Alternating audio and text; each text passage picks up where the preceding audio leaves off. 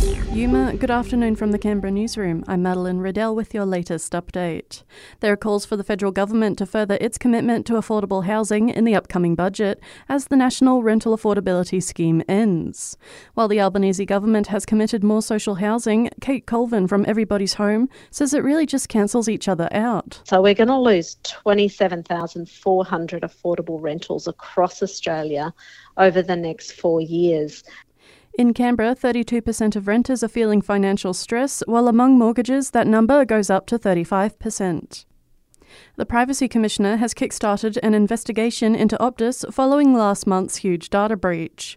It's looking into the telco's handling of customers' personal information and if it took reasonable steps to protect it. The investigation will be coordinated with a probe by the communications watchdog.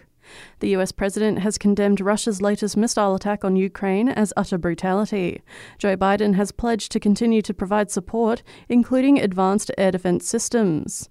The attacks are believed to be in retaliation to an explosion that's damaged a key bridge connecting Russia to Crimea. President Volodymyr Zelensky is urging Ukrainians to remain strong. The time and the goals were specially chosen to cause as much damage as possible. But we are Ukrainians. We help each other. We believe in ourselves. We restore everything that is destroyed.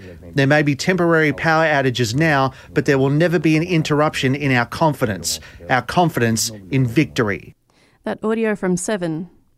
Calls from the Canberra Liberals for the ACT government to launch a review into sentencing and bail in the Territory. The Shadow Minister for Police says the recent deaths of 2 teenage girls in a car crash where the driver was in breach of a bail and good behaviour order highlights the necessity of a review. Jeremy Hansen is motioning for the review in Assembly today. The Federal Health Minister will meet with medical students and doctors today to work out how to tackle critical GP shortages. There are concerns we could be 11,000 doctors short by the end of the decade, with a decrease in Medicare funding largely to blame.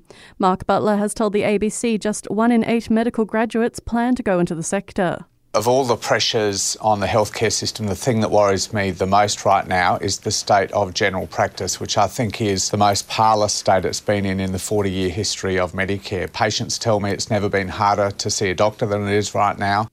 Cardiovascular disease is the leading cause of death and illness among Aussie women, but it often goes undiagnosed.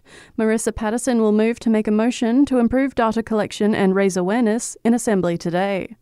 And that's the latest in news. I'll have another update for you right here later this afternoon.